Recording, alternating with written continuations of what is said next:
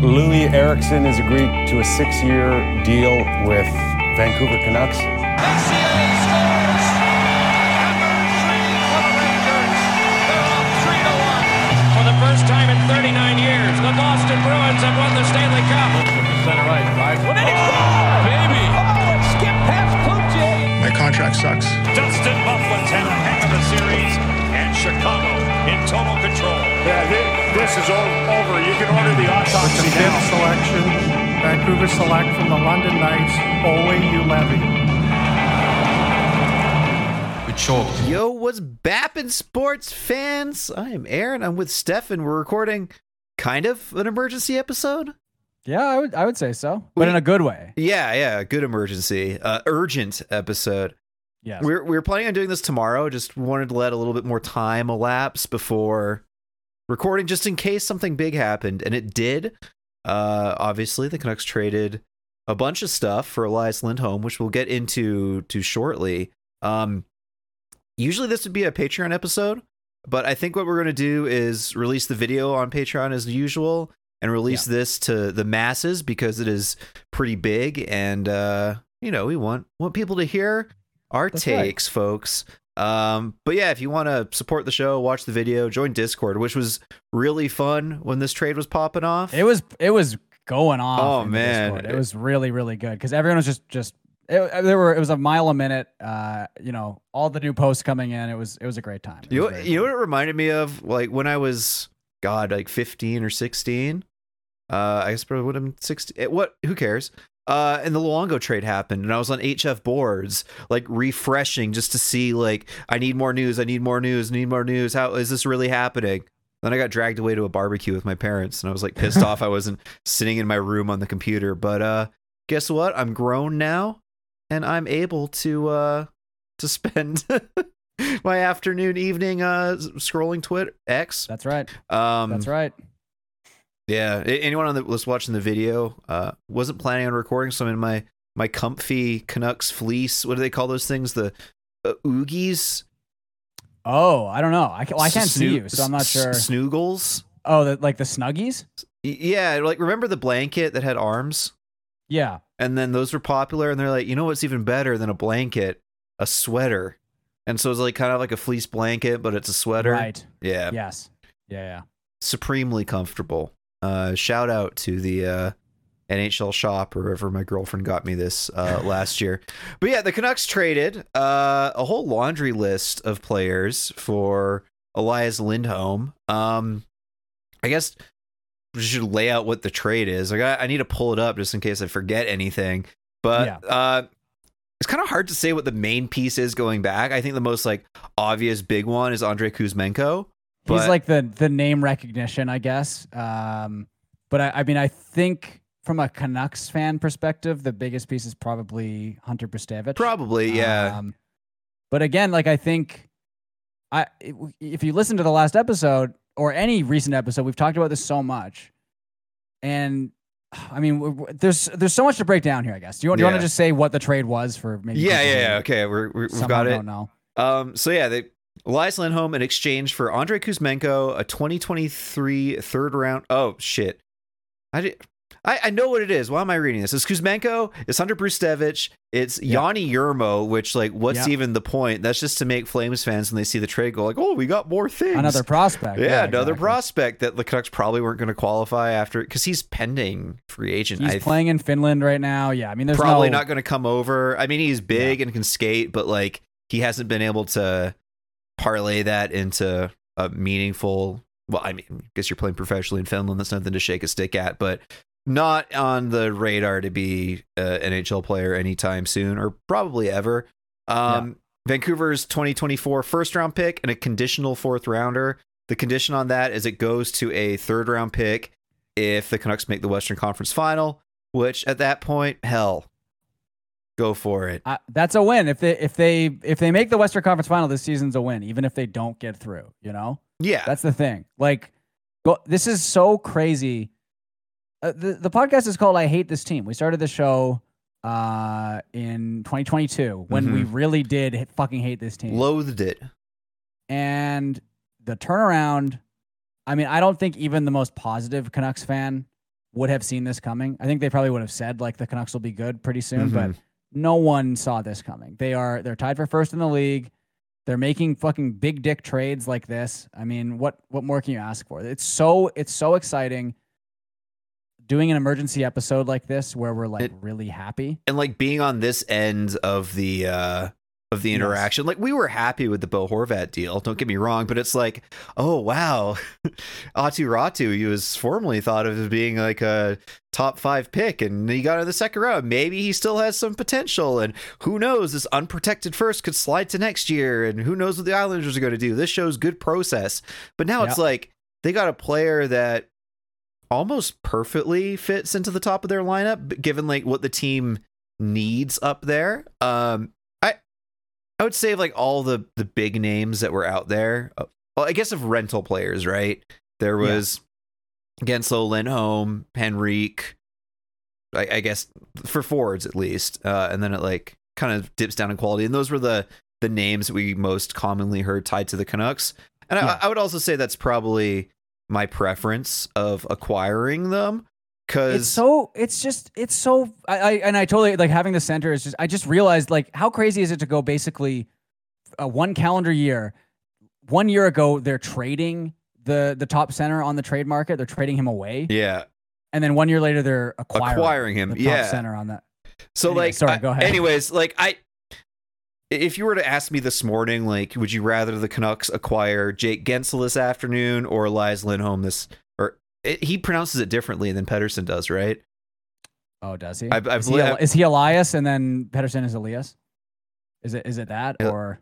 I always one or the other. I fucking Elias Pettersson, Elias Lindholm. I think Elias Lindholm. Yeah. Anyways, if you were to ask me, like, would you prefer Gensel or Lindholm? I would have said Gensel because I just think that'd be so dynamite playing with Petey. But when you look at the team's needs and what Lindholm brings, maybe this is like a little bit of like, backwards rationalizing.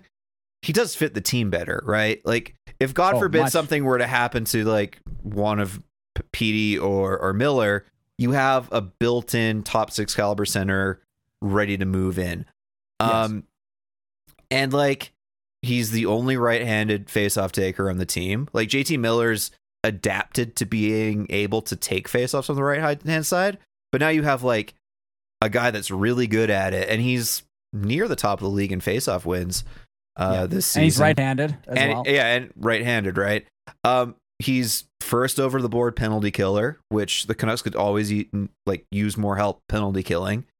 And I think like when you're doing projected lineups, one of two things: either you reunite the Lotto line, which dope, we get the Lotto line, and then you have probably a more, I guess, shut down second line of Lindholm, Suter, and Mikheyev, which doesn't sound all that sexy, but if they're taking on the Tufts and then you let the Lotto line feast, then that's probably going to work out okay.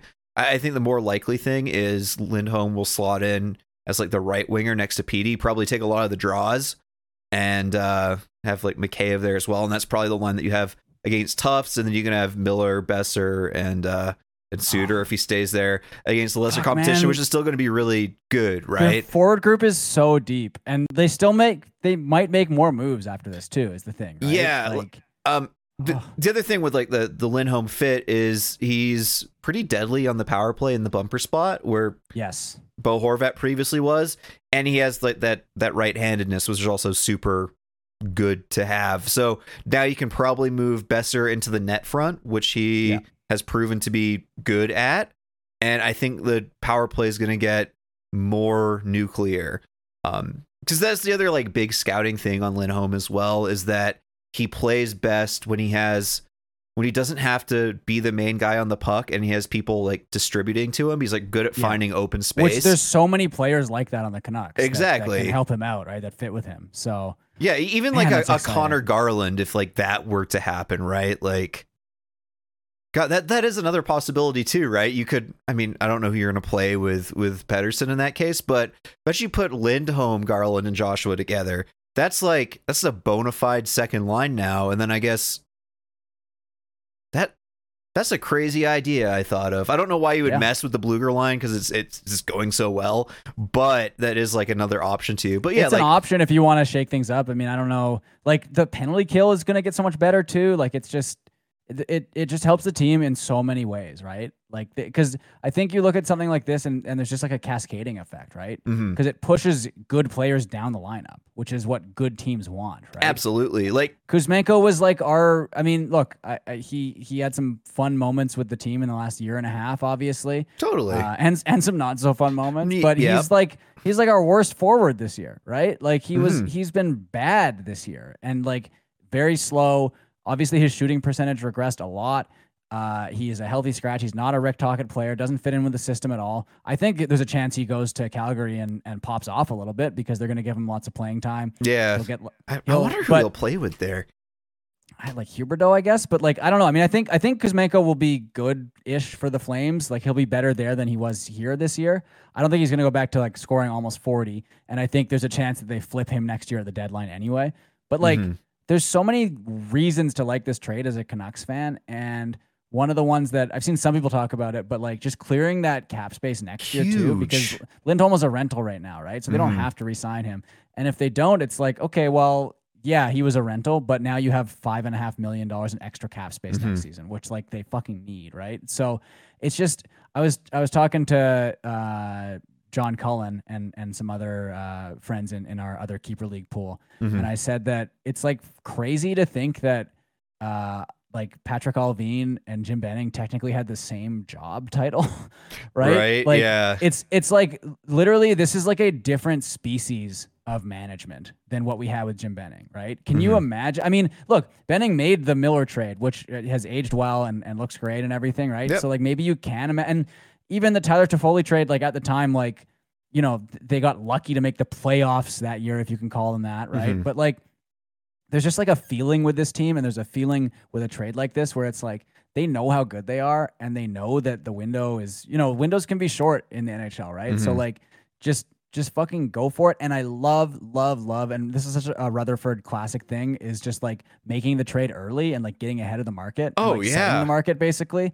And it's going to cause other teams to panic. You know, it means Colorado didn't get him, right? It means Vegas didn't get him. Like this team, like it's fucking crazy having like, even if like I know he hasn't been as good this year, and how much of that is just being on a bad team in a bad situation, not having a good time. I'm sure that's part of it, right? Like I don't expect him to necessarily bounce back to 40-goal Selke form, but he's better than Kuzmenko, and he's absolutely. I'm so excited, man. I mean, they don't play for like a week, I guess, but we'll see him at the All-Star game. We'll see him at the All-Star game, which will make that draft tomorrow pretty funny, because you have to think like if it gets to the Hughes Pedersen pick, because they're co-captains now. They gotta take They gotta take Lindholm, right? That's like for the bit. Because the captains are McDavid and Draisaitl. Right? Yeah, Matthews, Nylander, Makar, McKinnon.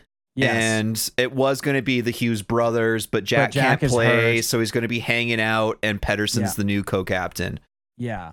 I think I don't normally watch the All-Star game because I'm not 12 years old, but like, I don't know. I mean, I think this one might be fun. They're trying something different, and I think just the fact that there's going to be a lot of Canucks there is going to be really fun too. Yeah. It would be funny if they just picked all Canucks. I'm genuinely bummed that I can't watch the skills competition, because I'll be playing Fortnite with my friends on stream. Is that Friday night? /ChapoTrapos. Yeah, it's on Friday night. Fuck, I think I won't be able to watch it either, because what time is it? It's like 4 at like 7 or 8. Pacific.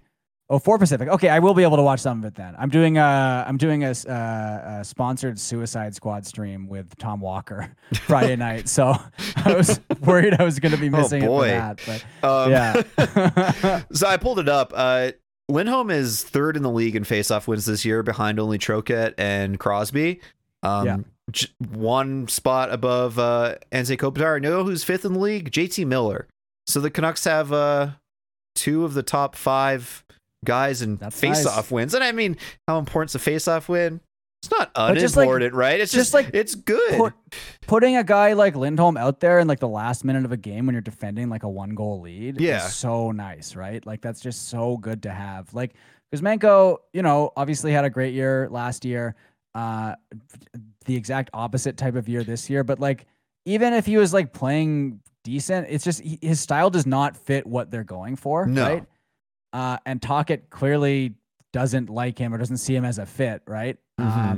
And so, I mean, man, you were talking about like the rumors like flying,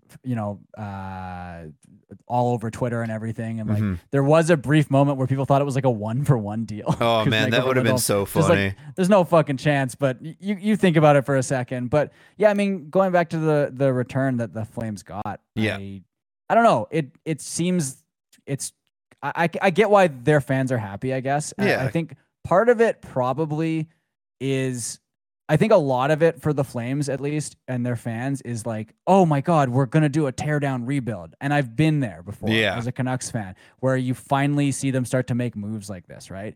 And it does feel good, but it does sort of cloud your judgment a little bit, because you're like, just the fact that they made that deal, you're happy about it, right? And I do think, Rustevich could be something, right? But I also think, this management group is very good at pro scouting, very good at amateur scouting. They're just good at scouting in general. And, obviously he's having a huge year in the OHL, right? But like third round pick, you're selling high on a third round pick. Cause like, what if he comes in to the AHL next year and struggles, right? Which is possible. Well, then his value goes down, right? So I think, and also he's like not going to take Quinn Hughes's position on the power play, right? So it's like, and they're dealing from a position of strength, which is so weird to say as a Canucks fan. Ideally, you're going to have Quinn Hughes on this team for another 15 years, right? On PP1. Yes. So it shouldn't be like that wasn't going to be a position that he could step into. I saw a tweet from Dave Hall, who's the Canucks Army prospect guy, does all like the Blackfish reports and stuff. And he's really high on Brustevich. Said he's one of these jack of all trades type players, can provide everything. He's not elite, but has a real shot at becoming a power play specialist and a top 4 defender. Personally loved his vision. Which, I mean, like, I kind of transport myself to last year when the Canucks made the Bo Horvat trade. And if the prospect that the Canucks were getting back instead of Ratu was a draft +1 right-handed defender who was like leading the OHL in scoring as like the presumptive OHL defenseman of the year, I would have been like really psyched. And that's for sure. And I get why they're psyched. And I do think it's kind of a trade where I mean, as a Canucks fan, I think the Canucks won the deal because they got the best player out of it, which is that's kind of an easy take. But I think both fan bases have reasons to be happy. Right? Like we're happy because we got a big name player. We got the big fish on the trade market, and we're clearly going for it this year. And the Flames fans are happy because they got Kuzmenko, who could bounce back and they can get some value, build it up again, trade him next year. They got a first rounder, which is always fun to get another first rounder as a fan of a shitty team, right? Because and then Brustevich, who could be decent, right? But I don't think he's going to pop off and be like a number 1 defenseman. No, which I see some people saying. I think the most likely path for him, well, the comp I've heard thrown around a lot is Tyson Barrie, which, I mean, valuable enough player, right? Like, he's filling up spots in your NHL roster. He's not bad, but it's not like a real big button mover. And it's not like a player I'd want the Canucks to acquire now. The other one I was thinking of, just based, I mean, how often have I watched him play? Like, really none at all. Clips on Twitter. But Shane Godespierre was like another comp I was thinking of that might make sense. In terms of, did I say Godis? Yeah, Godespierre. But in terms of like comparable value when they get to an NHL level, I think that might be where he like evens out. Which again, valuable, puts up a ton of points, but I will say that I think, maybe I could pose this as a question to you. What do you think is what piece leaving are you the most sad to see go? Probably Brustevich, just because like he was doing pretty well, but like, the first rounder this year, like it's going to be like what, 25th to like, hopefully I believe 32nd. I believe if the Canucks win the division, is locked in at 28th. Yeah, it can't be any like higher up the draft than that. Right. Which I mean, that's the most likely thing to occur now. Like maybe Edmonton surpasses them, whatever. But like, if I was a betting man, I'd say that's probably where it's going to be. So it's going to be a late first round pick and not incredibly deep draft. It's not like it's last. It's an interesting draft because it's not like last year. Obviously, you have like just insane talent at like the top end, and like there's like decent players throughout. But like for me, at least, the way I look at like a draft is like kind of like the top 5, top 10 players, right? Like how good is it there? And this year's draft is like it's so wide open after even just first overall, right? And let alone like 28th overall. Yeah. Right? I haven't even really like I've been looking at prospects in like the top 10, top 15 kind of thing, and I haven't even really gotten down to guys who would be available later. There's a lot of defensemen available, but like Brustevich was a 3rd round pick, right? So like they have demonstrated that they can get valuable prospects later on in the draft, and then it's the exact opposite of the fucking Gustav Forsling, Adam Clendening deal, right? Yes. Whereas like obviously Forsling is like a really good defenseman now, and if Brustevich becomes that, it's like okay, well it'd be nice if he was that for us, but they're selling him for someone who will help us now, right? Like the Clendening deal. If you're a non-Canucks fan listening to this and you don't know about that deal, the Canucks had drafted Forsling in I think like the 5th round, and he was like tearing it up. He had a really good World Juniors. Yes, and he was playing really well, I think, over in Sweden. And they flipped him for Adam Clendening, who was he was playing for Chicago, and I think was maybe in the AHL, kind of up and down.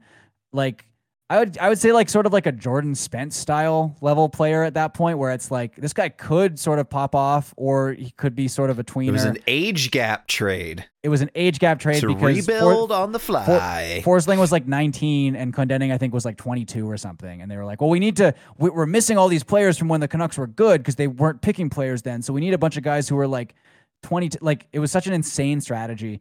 Obviously, it didn't work. It was a bad trade. People thought it was a bad trade at the time, and they were right. But it's so refreshing to see a management group that is like selling high on a player when like, yeah, maybe his value will be higher if he makes NHL and is like he could be a good NHLer, right? And then his value will be even higher, right? But it's the chances of his value dropping when he goes pro. That's like there's a decent chance of that happening, right? So I'm not shedding any tears over really anything that they traded here. Yeah, well, I was also like looking at not draft rankings, prospect rankings for the Canucks, and like where Hunter Brustevich was slotting into them. It seemed like 3rd, 4th.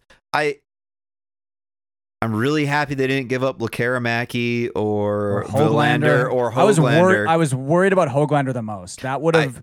But I think Tocchet really likes him. They really value him. And he's totally one of those guys where you look at like teams that have won the cup and they have those players in the bottom 6 that are making like $1 million or less and just like absolutely tearing it up. Right. Yeah. The Höglander thing never made sense to me. And it always was framed as the Calgary Flames are interested in Höglander, and it's like, well, no shit, dumbass. He's really good. He helps drive play in the bottom 6. Like basically every time he's out on the ice, I notice him doing something positive on the forecheck. Yes, sometimes he isn't the best back checker, or he makes riskier plays in his own end, but huge net positive, and he's cost controlled for next year. If you're giving up Höglander, it would have to be for another equally young, good player coming back in some capacity. Like, you know, the Eriksson Ek deal or whatever. If you give up Höglander there, like, okay, fine, I get it, right? Something like that. So, like, I guess there was a little bit of fear about Höglander moving just because I don't want to see him go, and I'd probably self-immolate if that was a part of the deal. But in my heart of hearts, I never really feared that would be a part of the trade. I'd also rather them move off of Brustevich than Baines or Podkolzin, who are in the AHL and could be call-ups later in the year going into the playoffs as well. So while he's probably the 3rd best prospect, he's probably 5th on my, don't want to move list. And then you get down to your like Kudryavtsevs and your Ratus or whatever, which I would have preferred to have moved on from, but whatever, who cares? Like, I can see why the Flames wanted him. This is like the highest level of prospect I'm like okay with giving up for a rental, I think, right? Like, if you're giving up Willander or Lekaramaki, ideally it's for like a guy who's signed, a younger guy. And here's the thing, they could still do that, right? Like they could still clear some cap space. We haven't even talked about the Zadorov rumors, which who knows what's going on there, because apparently Dollywall said that they're not true today. So that's all over the place. Dollywall also accidentally called Chris Tanev on the phone. Yeah, I heard that on the I was listening to 650 when like the trade was going through. I was like showering for a bit and couldn't refresh my phone, and then just kept listening. Really funny. Apparently that's like a known Dollywall thing that he does. Is just like gets all in a panic and then accidentally calls you when he's trying to call somebody else on his phone, which is pretty funny. The Tanev piece of this as well, where like Tanev was talking to his agent trying to get him included somehow, and there's still interest in Tanev, but it wasn't going to be. Well, obviously, it's not. Like the trade calls through. The Zadorov thing is interesting.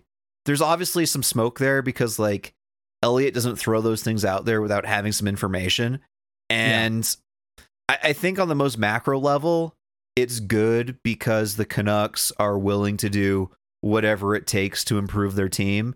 And we've talked so much about like they have to be Vegas, and that would be like an insanely that's an insanely like a Jim Rutherford move to do, is bring someone in and then later that year trade him, because that's what he did with Tanner Pearson, right? But I would say Zadorov's been working out better here than Pearson was in Pittsburgh. It's hard to find a bigger Zadorov defender than me. I love him. I love what he brings to the team. I think he's going to be gnarly in the playoffs. But let me lay this out to you. You're defending a lead in the playoffs. It's 2-1. Game 5, pivotal game. Who are you sending out? We can't send out Quinn Hughes, whatever. He just took a shift. So you have to send out someone else. Who's over the boards? As a left-hand defender? Are you sending out Carson Soucy or Zadorov? Man, I really do like Soucy. Yeah, no, I think it's clearly Soucy, right? Yeah. And then who are you sending out? Zadorov or Cole? You probably trust Cole more there as well. So, Zadorov is really fun and he's really cool and everything, but you're right that he's a little bit of a wild man. He's a little unpredictable. Right? Yes, which just from a purely watching hockey perspective, I like it a lot. And as someone that's watching like 82 plus Canucks games a year, I love having him there for me to watch. I love when he does cool things. He can rush the puck, except for when he tried to dangle the whole team against Philadelphia. That was bad.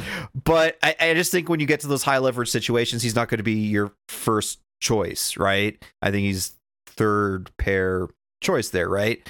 And there's the whole handedness thing, right? Where the Canucks, their top 6 has 4 left-handeds and 2 right-handeds. And we all know that Tocchet likes, left, right, left, right, left, right.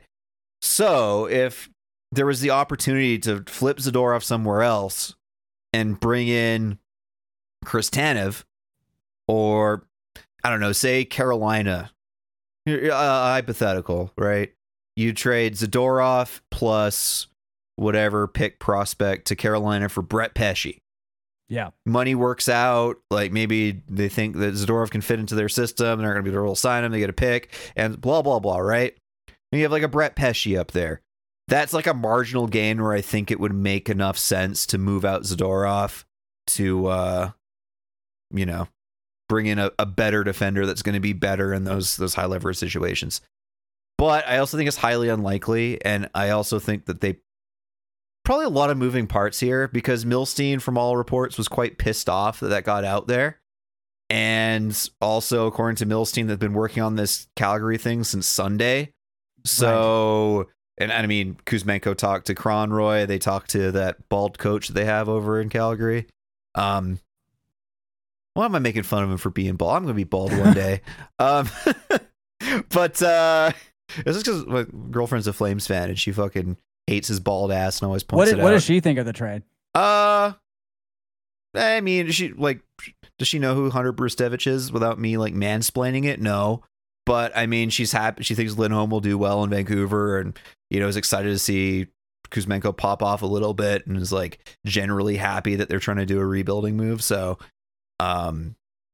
she's okay with it. Just I think really at the end of the day, I don't think anyone fleeced anybody. There was a bunch of like real stupid Flames fans in the replies to the Flames tweet being like, "Let Conroy cook," and this will surprise you. They all had blue check marks, Stefan.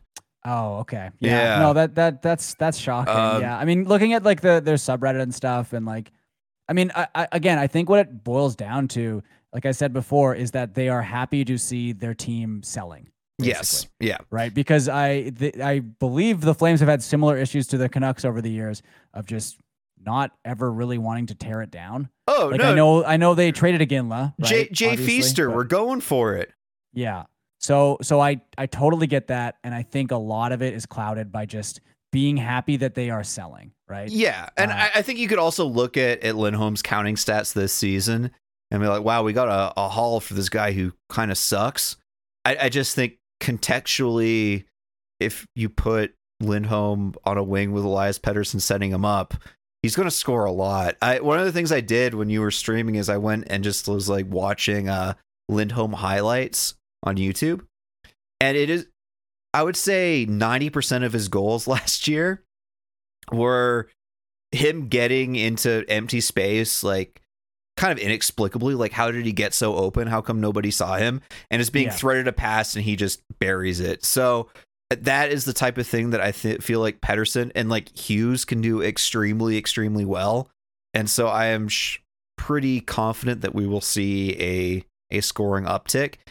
And at the end of the day, if the price to like open up $5.5 million more cap space next year and have a rental who's a third in the league in faceoff wins and can penalty kill and bolsters your top six, if the cost of that is a first rounder and it's a late first and a third round prospect who, like, again, I think is a good prospect, obviously. But even when I said he was a good prospect, I was saying that's the guy you sell high on, right? Totally. Like, he's 100% the guy that they should sell high on, because I think, Lekkerimäki and Willander are better prospects, better pedigrees. And if you're trading a guy like that, like I said, you got to be trading it for a guy who's going to be here for a while, who's on a valuable contract already. And I'm excited because, like I said, I think there's a chance that they could still do another big move, right? Like, it's Rutherford. Yeah. The comparison people keep bringing up is the Carolina Cup run, right? Uh-huh. Where they brought in Doug Waite and Mark Recchi. Yeah, so they need to find their Recchi now, huh? Exactly. Yeah. So here's something interesting that I noticed earlier. The Canucks currently have 1.8 million in LTIR space, and that is with Susie not on LTIR. I believe he broke a knuckle or something. Mm-hmm. If he were to move to LTIR, they would have space to bring in Chris Tanev without having to move any other pieces. Boy. But it's like the Susie injury probably isn't going to keep him out for the rest of the season, so who knows what else you would have to do. The Canucks also, well, they've been kind of, you have Mark Friedman chilling up here. He could kick rocks. Yeah. And that's like 775. I guess, do they only have, they only have 12 forwards up right now, 12 forwards and 8 defensemen. I mean, you could also they're not going to get rid of Juleson. They gave him his house letter and he signed next year at league minimum. So I don't think you could, like, you probably wouldn't want to go around with a roster of like a 20-man roster, but that you can trim off a little bit more fat still. God, I just remember Tucker Poolman's still on the team. Remember that guy? Is he? I thought wait. Yeah. He retired, didn't he? No, he's LTIR. He's got another year at 2.5. Oh man, poor guy. I mean, I hope he's doing better. Oh yeah. Yeah. It's sad what happened to him, but I was just looking at Cap Friendly. I got whiplash. Like, why are they spending all their LTIR? And I thought they were out. No, we just forgot about Poolman's existence. Poor guy. He played 3 games for them last year, 40 games the year before that. Yeah. And we haven't heard like a single rumble since I think he's training camp. He's probably essentially Roby Dodd. He's on Robidaw Island, unfortunately. Poor guy. It's concussions, right? Too. Mm-hmm. God, well, he was getting like vertigo as well, wasn't he? Yeah, that was like the big thing. That's so fucked. Yeah, that's brutal. God damn. I'm just like, their 4 centers being Pettersson, Miller, Lindholm, and Suter is so crazy. Yeah, that's really, I know, and they might not necessarily, like, there's so many different line combinations, like you said, but just having 4 NHL centers, and Suter, it was just like, what a steal in the offseason, right? Like, oh my God. The and dog the fact days that of he's summer, here for another year. Yeah, man. It's so nice. God damn. Oh, 6 NHL centers, man. yeah. Because you have Pettersson, Miller, Lindholm, Bluger, Suter, and Nilsson. Nilsson, who has shown himself to be a fourth line center. Oh yeah, like ideal world, you'd probably want him as like your 13th forward. That's a great 13th forward though. Nothing wrong with that. I guess we have Phil Giuseppe also on LTIR. I think there's rumors that he's coming back sometime after the All-Star break. Don't know where he slots in, but that is more, internal competition or whatever, right? Maybe you send him down, but who knows? But yeah, there should be room now to do more. You could probably add another depth piece, if nothing else, because that's the other thing with Lindholm is he makes less money than Andrei Kuzmenko. They have gotten cap space for making. Yeah, they saved. It's so crazy to get they get the best player in the deal and they get cap space out of it. Let alone next year, just like there's so many things to like about this deal. Like I said, and I'm just What is I'm just there? very excited about it.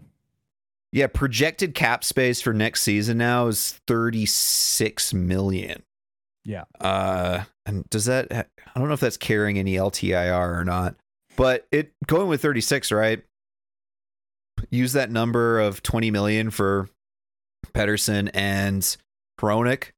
Maybe that can go up to 21 or 22 now. Like I don't think they should pay Hronek over 8 million, but it does give you that flexibility now.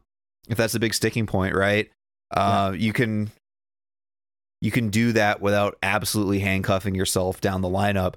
Also, if you're worried about re-signing a Bluger or you think Joshua is going to be too expensive, it gives you that wiggle room to do that.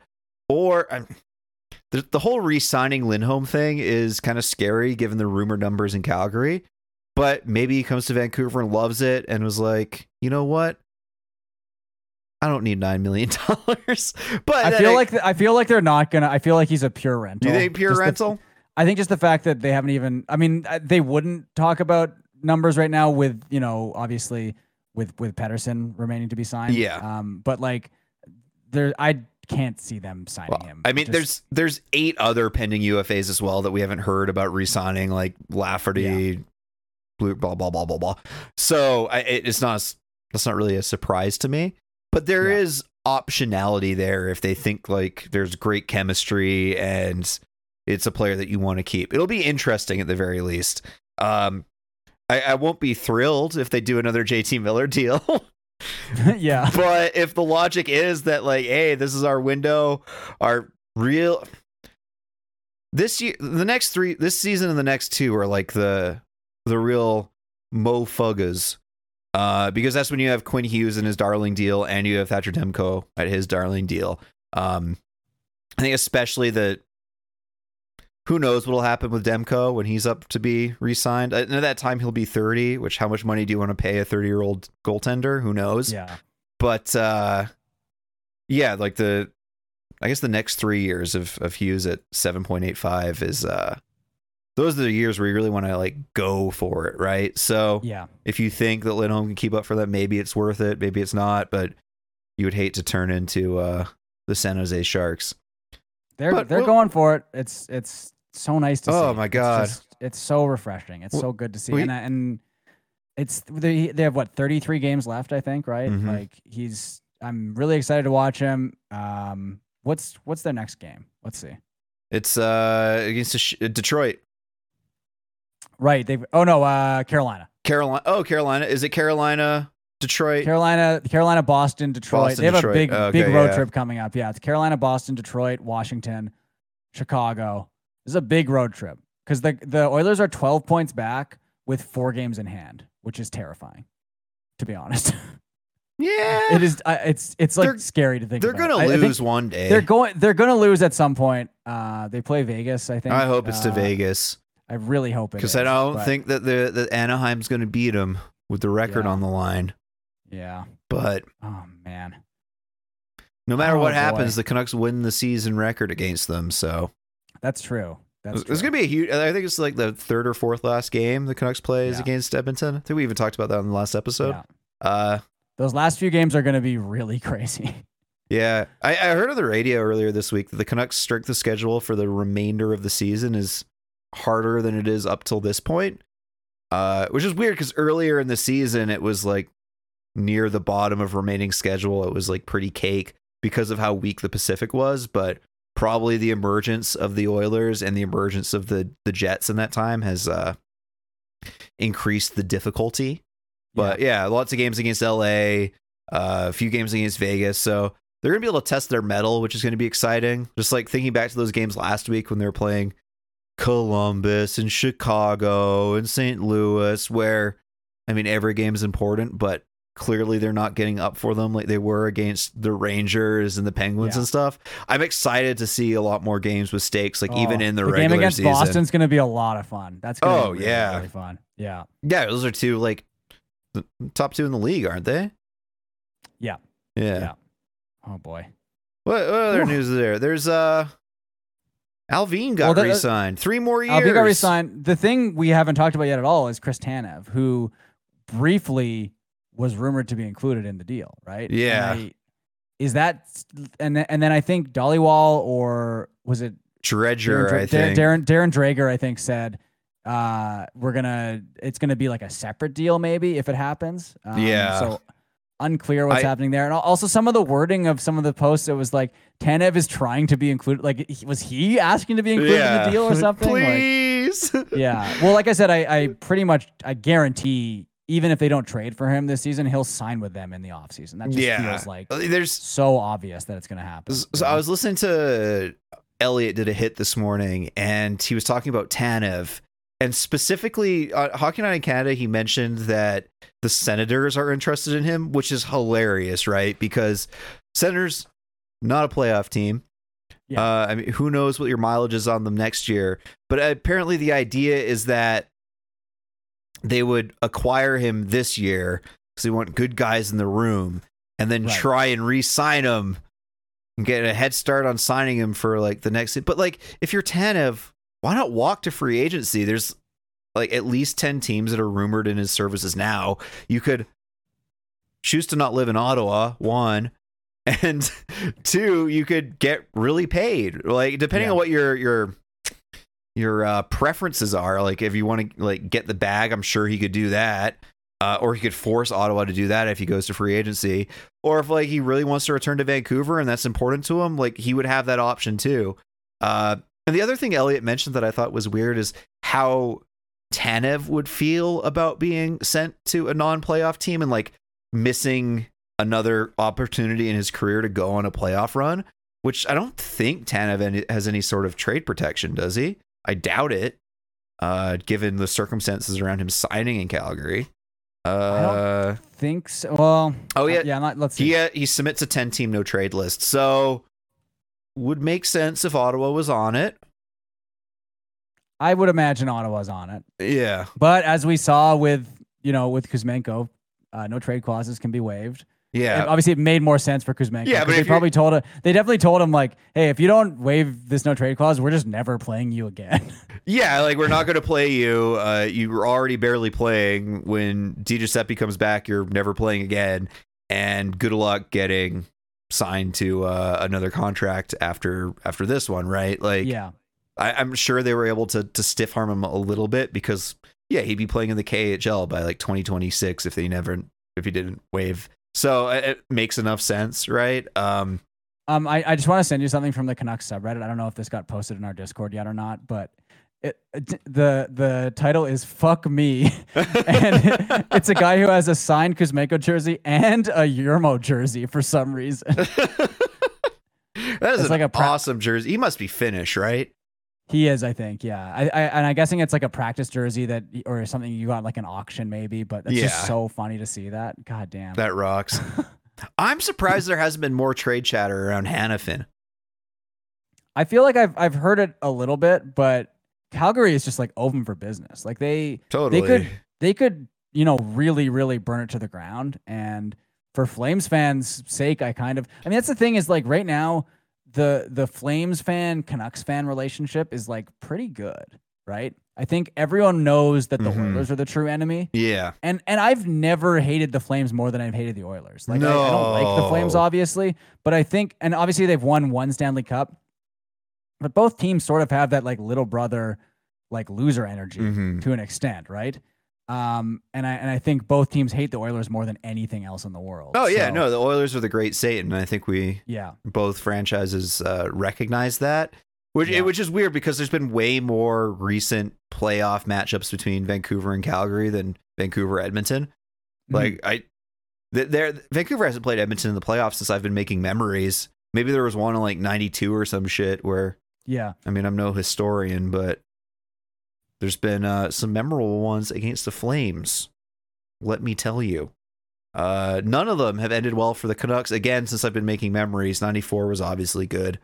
But yeah, back to the Tanev thing. I did see some tweet, and there's just a storm, so sorry for not giving proper credit where it's due, that the sticking point in getting Tanev included was Vancouver giving up another first-round pick, which understandable that they wouldn't want to gamble 2025 as well.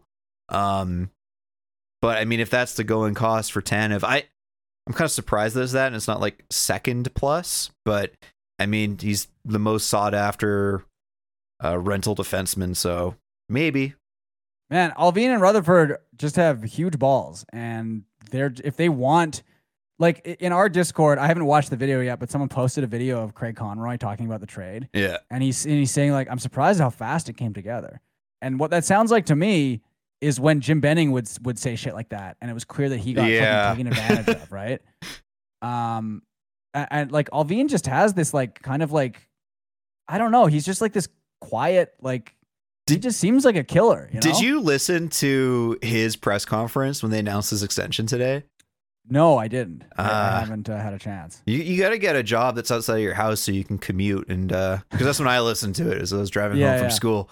But he had a question about like being aggressive and making all these moves, and he laughed and says, "It helps when you have a very aggressive boss who asks you about it every day." And but I guess he knew something that we didn't. There's also that Rutherford. He was on that's so funny, man. Overdrive with Jeff O'Neill. Yeah. And they're asking him about like, do you have any plans or whatever? Or Jamie McLennan, I guess. Yeah, right? Jamie McLennan. But like they basically asked him like, do you have any deals cooking or whatever? And did he just straight up say like, I want to make a deal sooner rather than later? No, they said something about like after the All-Star break, and maybe you can expect to see you. And he's like, who knows, maybe before the All-Star break. And they laughed like it was a joke. And then Rutherford almost gave like a knowing laugh. That he had just outed himself on the radio. So good. But no, there was man, that's so good. There was a few more things in that Alvin presser that I found interesting. Well, one is he signed for 3 more years, as reported, so that perfectly lines up with the remainder of the Hughes contract, which is also, I think, telling about where they see where this team is and what the job at hand is. But he mentioned that they're just talking about re-signing players and stuff, and he mentioned that players taking smaller pieces of the pie when it comes to contracts so we can fit more good players in. And I don't know, I chose not to read that as a Pettersson thing, because I think they've been very clear that they're just going to back up a truckload of money to Pettersson, and that's that. But your Zadorovs, your Hroneks, etc., maybe that's more directed towards them. Because if like Hronek does 7.5 instead of 8.5, and I feel like Hronek is kind of the does, forgotten guy, right? Like people don't really talk about re-signing him as much. Yeah, it's because he slowed down in January. He's no longer putting up which may be good. Works for me, baby. Works for me. When it comes to re-signing, because like I mean, he is important, right? You just look at how he's what he's brought out of Quinn Hughes. Yeah. What else is there? Oh yeah, I wanted to bring this up from my notes before the big trade happened, and we've been talking a lot about the Flames today. Real big pieces of shit for saying Dylan Dubé was taking a mental health break or whatever. I think like no matter how you look at that, like okay, well you were like tricked somehow, how were you tricked, right? Yeah. Or you knew and just like, yeah, it's just Someone under that tweet posted like I think it was a link to a video or a screenshot of a video that had this as like the news header that's like from 16 months ago of Dylan Dubé saying that he was going to cooperate in any sort of investigation. So Dubé knew about it and was wearing Flames merchandise talking about it like a year and a half ago. So I don't know how so either it's truly bad faith and they're like, mental health. Maybe we can not have any questions asked about this, only for it to blow up in their face like a week later, which is really bad. Or are they truly that stupid and didn't know? Both are just terrible things. So yeah. I wanted to highlight my disgust at that. It's a bad look no matter which thing actually happened, right? Yeah. No matter, yeah. I want to go back to the Lindholm thing for a second because I think you see people talk about like, well, what if they, what if they lose in the first round, right? And that could happen, right? Yeah. Or what if they lose in the second round? It's like I still think this was the right move to make, right? Like that's something that I think a lot of fans have trouble with is the NHL playoffs are so fucking random. Yeah. Right? Literally, and I when I say anything can happen, I don't mean that in like the positive way that like Aquilini probably likes to say it, but like anything can happen, and that's why it's fucking terrifying and like really hard to plan for. So you might as well, if you have a window, just go all in. And if they lose in the first round, I'm not going to say they shouldn't have made that trade. I'm not going to say the season was a failure. As much as you would like to, as much as other fans of other teams obviously will, like. This is I think no matter what happens, this is a great season, but obviously we do have some expectations now. And I never thought I would have expectations for this team ever again. Yeah, it's just wild. I'm a little terrified. Yeah. But right, man, we live in a universe of infinite possibilities, That's right. Look, fucking here's the trade that I would compare this to maybe, and I'm not saying they're the same level of players at this point in time, obviously, but like the St. Louis trade for Ryan O'Reilly, which I believe happened in the offseason, so a little bit different. But, hopefully the Canucks version, it's of that O'Reilly trade and not the Toronto O'Reilly trade. Yeah. But it just does seem like I just like trust this management group so fucking much, right? Mm-hmm. Like they've made a lot of smart moves recently. They've turned this team around really quick. Hey, I like this team. I think this is a team we can turn around in a hurry. That's what fucking if Rutherford and Alvin had come in and said that in their introductory press conferences, I really wish they had. Well, they kind of did because remember, I wish they had said the exact quote. But yeah. But like Drance asked them that question about like what time frame, like they said 2 years. 2 years, which they're ahead of or exactly on schedule. They're pretty much right on schedule. Yeah. Yeah. That's wild, man. I get Roxy Fever. I was going to retweet it and then they deleted it, but they said it's one of the benefits of having the head of the Stonecutters as your president of hockey operations is like these kind of things can happen. Yeah. And like I felt that. That's real. Yeah. That's on the nose. Yeah, man. Jim Rutherford. I really having like an old boy, like a hockey old boy in charge, it does make a difference, I think. Seemingly, yeah. And also, like, I don't want to hear any other GM talk about how fucking hard it is to make trades when Alvin has made like 8 of them this year, right? Yeah. And like we have, like, man, going back to the OEL buyout, which I think we did another emergency pod for back in the day. And I remember seeing people back then on Twitter, wherever, saying like, "This is such a why are they doing this? This is such a bad idea." And obviously, we didn't think the Canucks would be this good this soon. Mm-mm. Our big reasoning for it was like, just get him off the team and get the vibes fixed. Right? Yeah. And he's been pretty good in Florida, right? But like, better than he ever was in Vancouver. For sure. But that wasn't going to happen here. And it really, so much, a lot of it is just like, it is fucking vibes, right? It's getting rid of the stink of Jim Benning, which they have done, right? And it's because the players know. The players know if their boss is stupid, right? And so when they're talking to Alvin or Rutherford, they're like, "Oh, this guy knows what he's doing," right? Imagine you're the Sedins and you're talking to Jim Benning and you're like, "Well, I gotta retire now. Yeah, I need to get out of here." Hands and fucking Because I really do think, like, top to bottom, players, I'm sure, know what's going on, right? And they know, management. They can tell the difference between having stable management and having Jim Benning level management, right? And just the communication this management group has, like, it's so refreshing to have a team that is smart. I can't believe it took them this long. And it really, to me, underscores how crazy it is that Jim Benning lasted as long as he did, right? Because basically, as soon as they got rid of him, 7 everything turned around and years, got man. better. Yeah. How do you 7 goddamn years? Like a fucking Really abusive nuts. relationship. Really, really crazy. Yeah, really nuts. Do you feel like a sellout that, like? So I was thinking about this as I was preparing for the show. Is like, we're gonna go on here and we're gonna fillet management for getting this done, and we're gonna be excited about the fit for Elias Lindholm. And then I'm thinking, like, what separates me from like the lowest common denominator hockey fan that likes everything that his team does? Like, should I be more of a curmudgeon? But it's hard to when the moves seem good as hell. Everything they do seems to work, and obviously you're waiting for the Midas touch to run out or whatever. But Not me, baby. just To the enjoy. moon. I think also as you get older too, you're just like, just enjoy the ride, right? Like, Yeah. Like 2011 really did like destroy me and destroy my psyche, and it made me think that they would never ever win ever, right? And then they're good again, and it's like, yeah, you can allow yourself to have a little bit of hope, I think, right? Like if the hope gets crushed, that's just part of being a sports fan. Like, I think you have to have some hope. I know that's so crazy considering the name of our fucking podcast, but It's like, I hate this team. You You want to know an invasive thought that I've had over the last week? I was thinking, like, one day I decide to have kids. I'm a father, and I look back, kids watching hockey, and they can ask, "Dad, what was it like watching the Canucks win a cup in 2024?" I'm like, "Oh, let me tell you." Can you imagine? Can you imagine? Oh my God. Could you imagine, like, growing up as a kid and your favorite team is one that has a fucking Stanley Cup?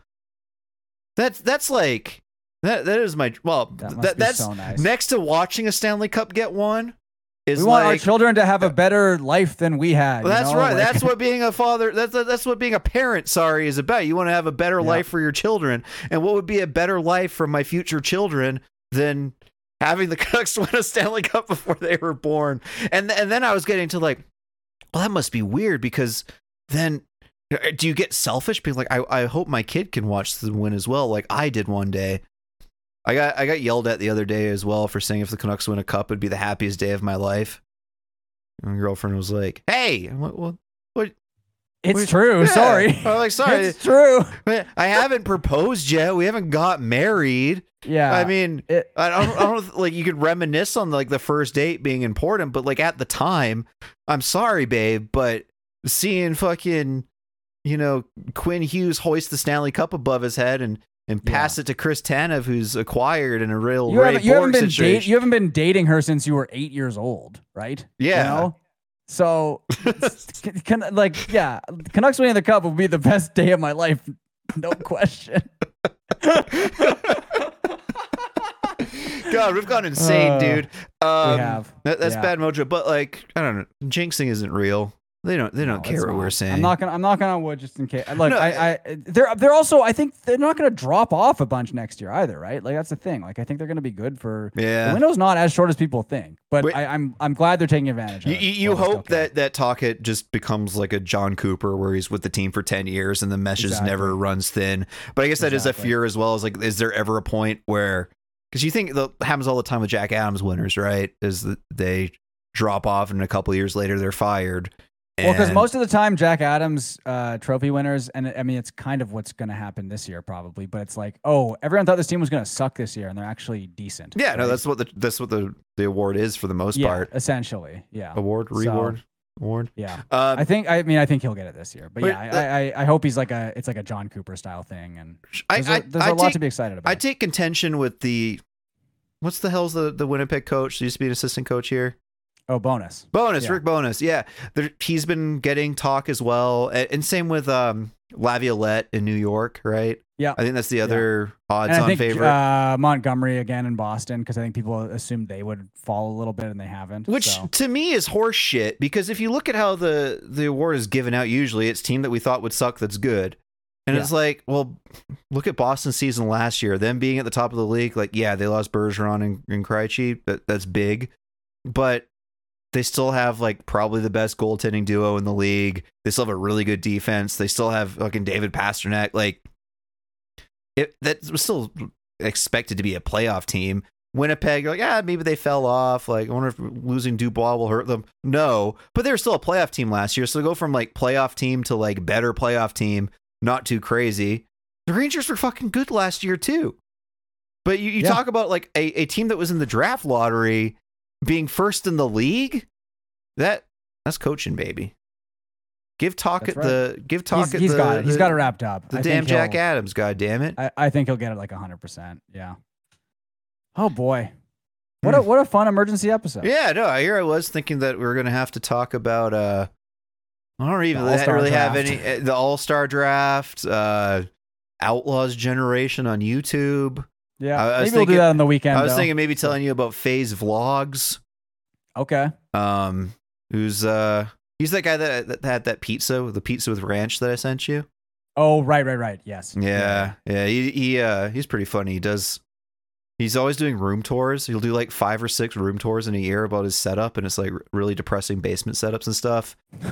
We first found him because he like started a gamer house where like there was a bed in the kitchen, and he lived with his homie who went by the name TSM Cream Corn, who later got arrested for trying to stab him. Okay, let's talk about this on the weekend. I'm excited. I'll have to get my notes together, but make sure you stay tuned for that, folks. Thanks for listening. Again, Patreon, patreon.com/IHateThisTeam.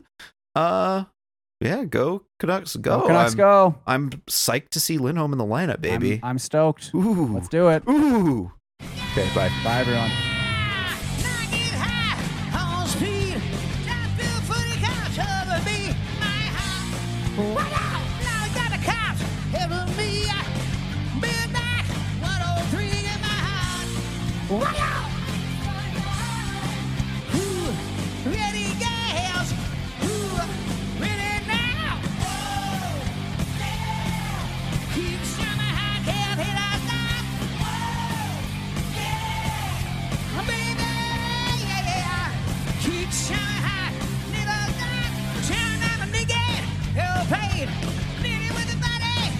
Space in my heart, wow, trouble in my eye, looking for another good time, my heart, wow, yeah, ready, yeah, rage, hit the stage, train leader road through my veins, and I say, we're still, summer hearts, never stop, and it's like, little, wow. Keep shining.